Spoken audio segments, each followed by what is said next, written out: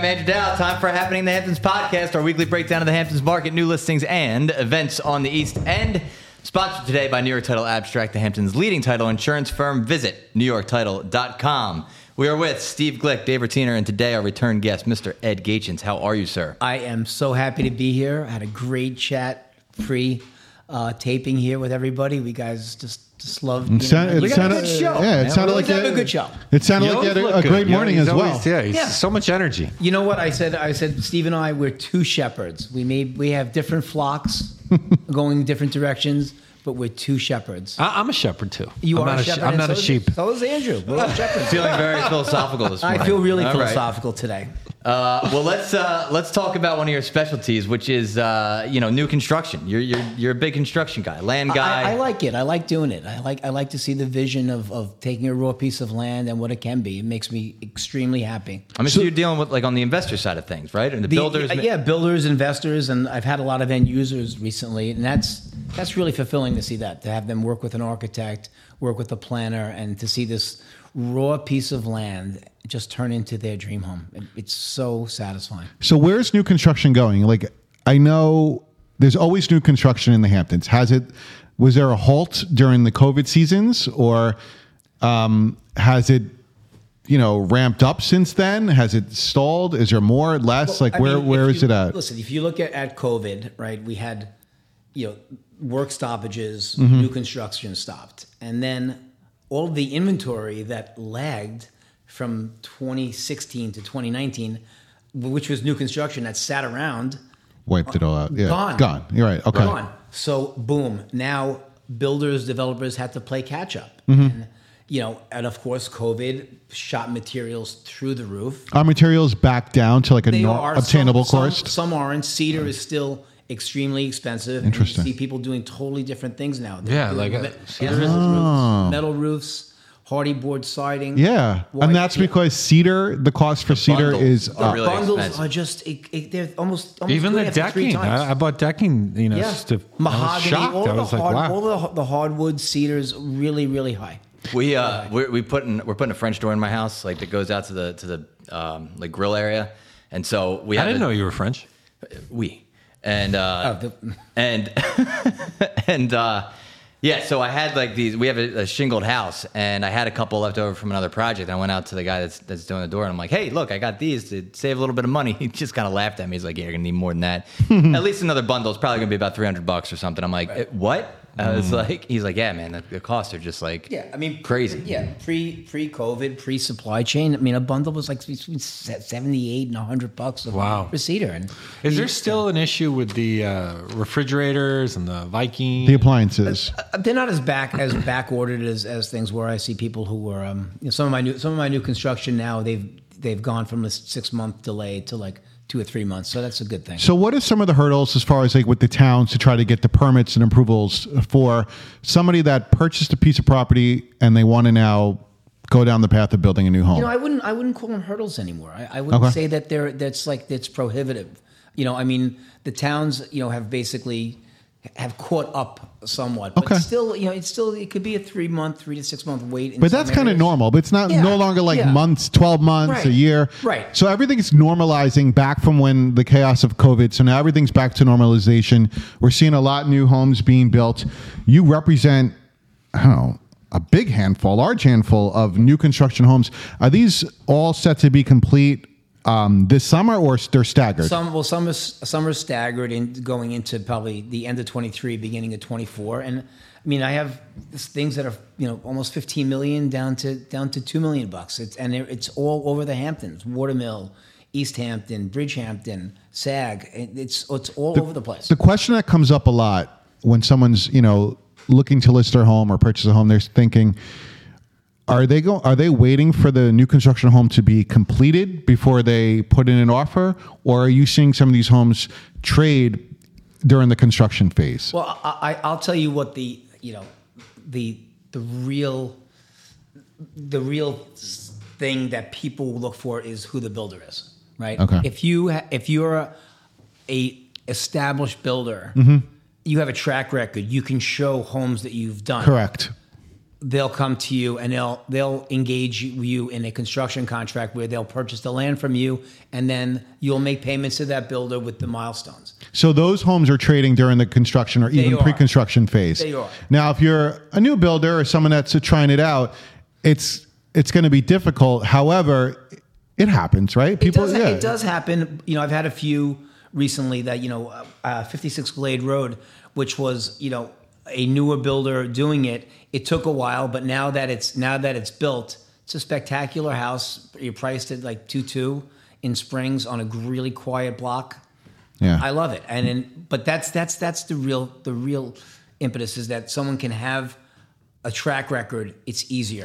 My advice to builders, like we deal with this a lot in marketing. I say if you're building a home out here in the Hamptons and you have nothing else to show them or walk them through, like you said, like they're a reputable builder out here, is to have all the specs, have the book of materials, the specs, everything down, every single line item down to the screw going into the plates for the electric, because that's really important. And some of these builders, they build on the fly. They're like, oh, well, I just make it up as I go. And that's very difficult to market and to sell. But if you have a complete book that has everything, it makes it a lot easier and more comfortable for the buyer, right? I could not agree with you more. I have a builder, someone who's first-time builder out here. He's a Chicago guy. Mm-hmm. He's a designer, and he is building a home in Springs. Okay.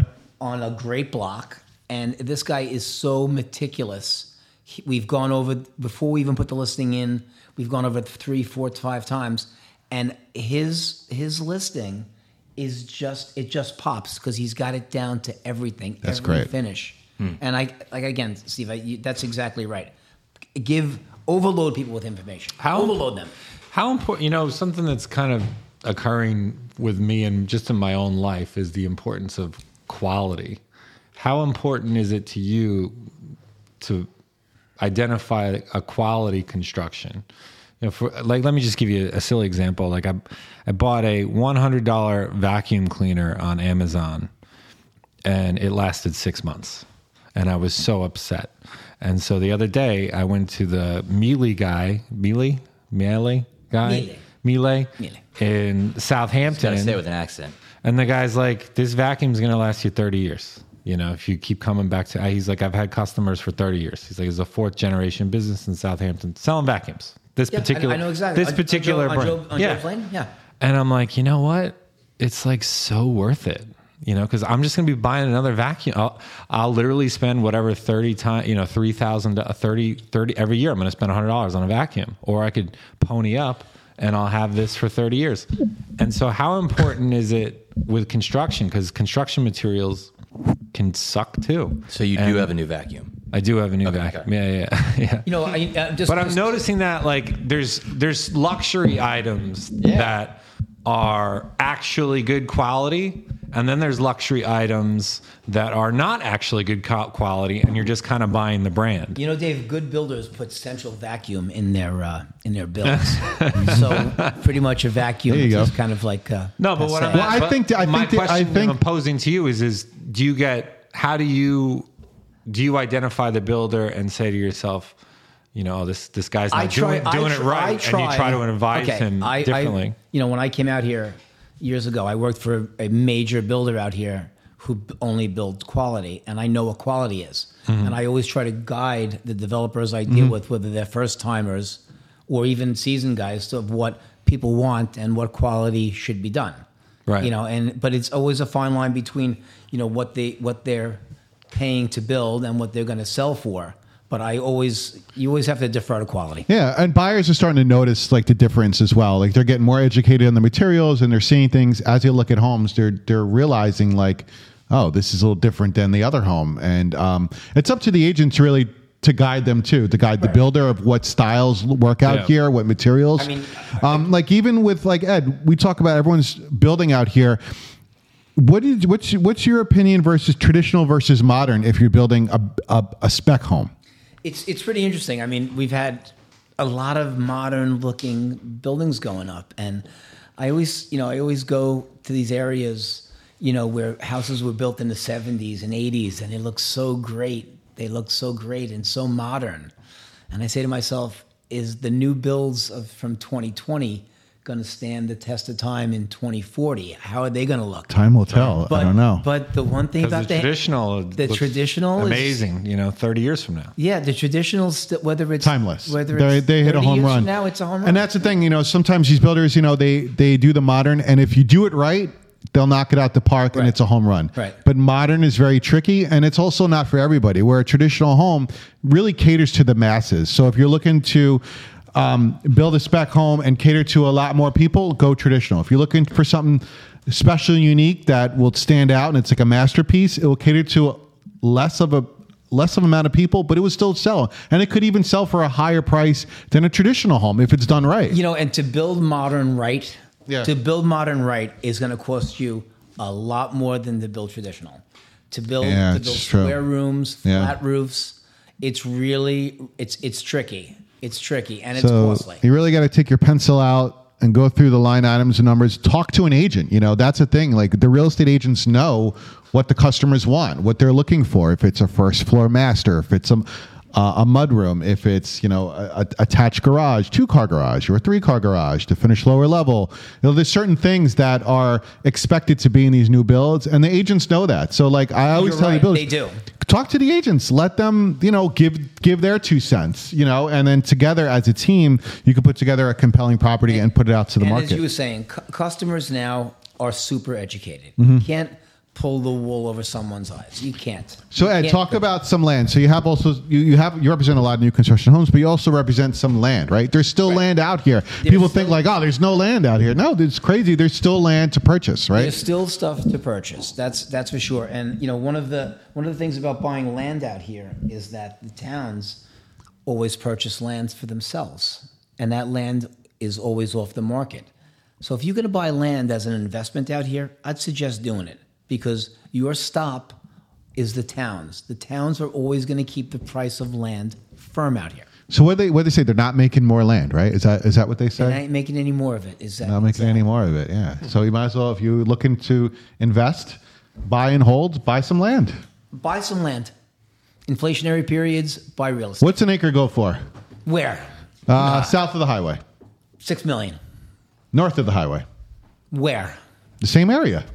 It's hard to say. So you got the 6 million south. If you go north in that same area, you're looking. If you're with me over on Cooks Lane, it's close to you $3 million an acre. If you do it someplace else, $2 million an acre. It's hard to say. So it's double once you go south. It goes pretty much. It's hard to say. It's block by block. $6 million an acre. Wow.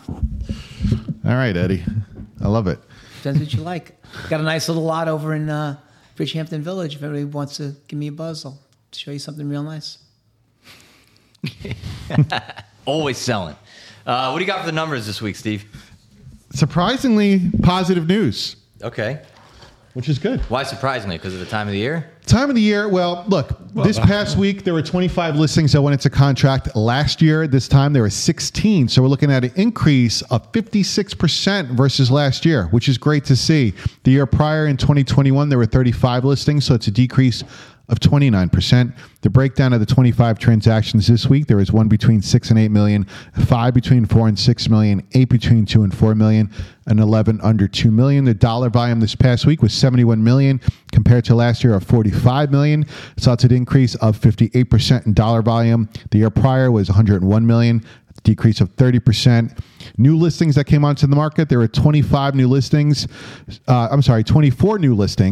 So it decreased our market inventory by 1 listing. And the breakdown of those 24 new listings, 3 between 10 and 20, 1 between 8 and 10, 1 between 6 and 8, 1 between 4 and 6, 8 between 2 and 4, and 10 under 2 million. The total inventory stands at 1,747 total listings, with 1,302 active and 445 in contract. So more activity in contract. So that's where the positivity comes in this week as we're in mid-July. Steve, I have a question for you. I've only been as a real estate broker for 3 years. I've been involved in real estate for 40 years. You ever see the inventory ever going back to where it was in 2019 of the 3,000 multiple listings? I think it could happen. I think so. And if that does happen, what's the effect on our market? I mean, we're basically selling what we bring in. I think inventory comes out. I think it's going to be. I think the COVID premium. This is just my personal. Yeah. Sorry to jump in, but I think that COVID premium is will fade. Oh, I think COVID's over. I don't like using the word COVID anymore. I just feel like, look, more listings eventually are going to come back on, and then people are going to start. There's buyers out there, and they want to buy. So there's nothing to buy, so they're not listing their home. So when they see the more inventory come on, they say, all right, now if I sell my home, I could look, instead of 2 properties, I could look at 10 properties. So you know what? Let's sell our home. We'll look at 10 properties, and we'll upgrade or downgrade or go a lateral move or move to another town. There's a lot of movement in the Hamptons. People love the Hamptons, and from time and time again, we see a lot of agents sell the same home over their 15-year career. They sell the same home multiple times. Yeah. So I believe more listings will come onto the market. People are going to get sick of their homes. You know, no one's living in these homes for 30 years. They're not doing 30-year mortgages. So they bought all these homes during COVID, and after a couple years, by next year, they're going to want to move to something bigger and better.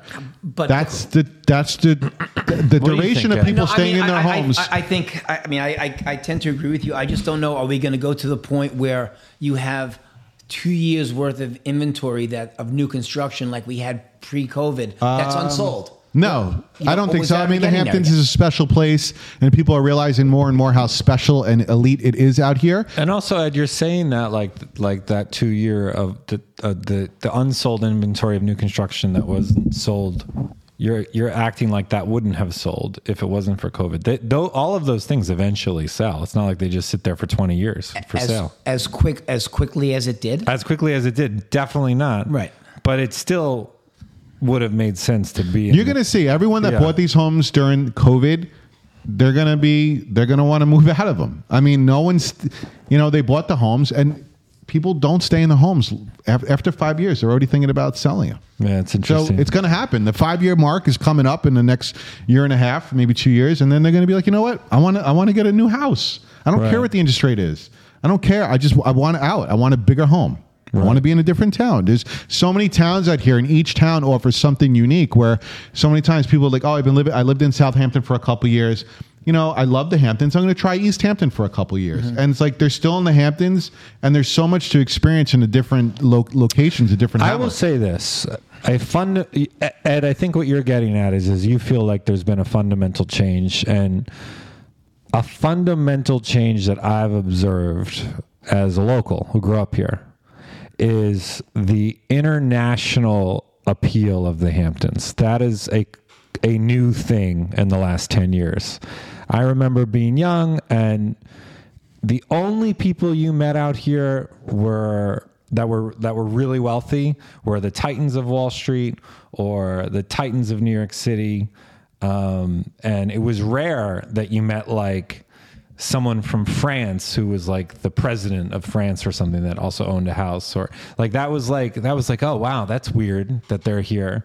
And now, just I think because of the internet and television and marketing, there's like these maybe 10 key places on the planet that are just attractive to internationally rich people. So a guy that's like a billionaire in a country on the other side of the world knows about the Hamptons, and if he doesn't own the property now already, he's thinking about it.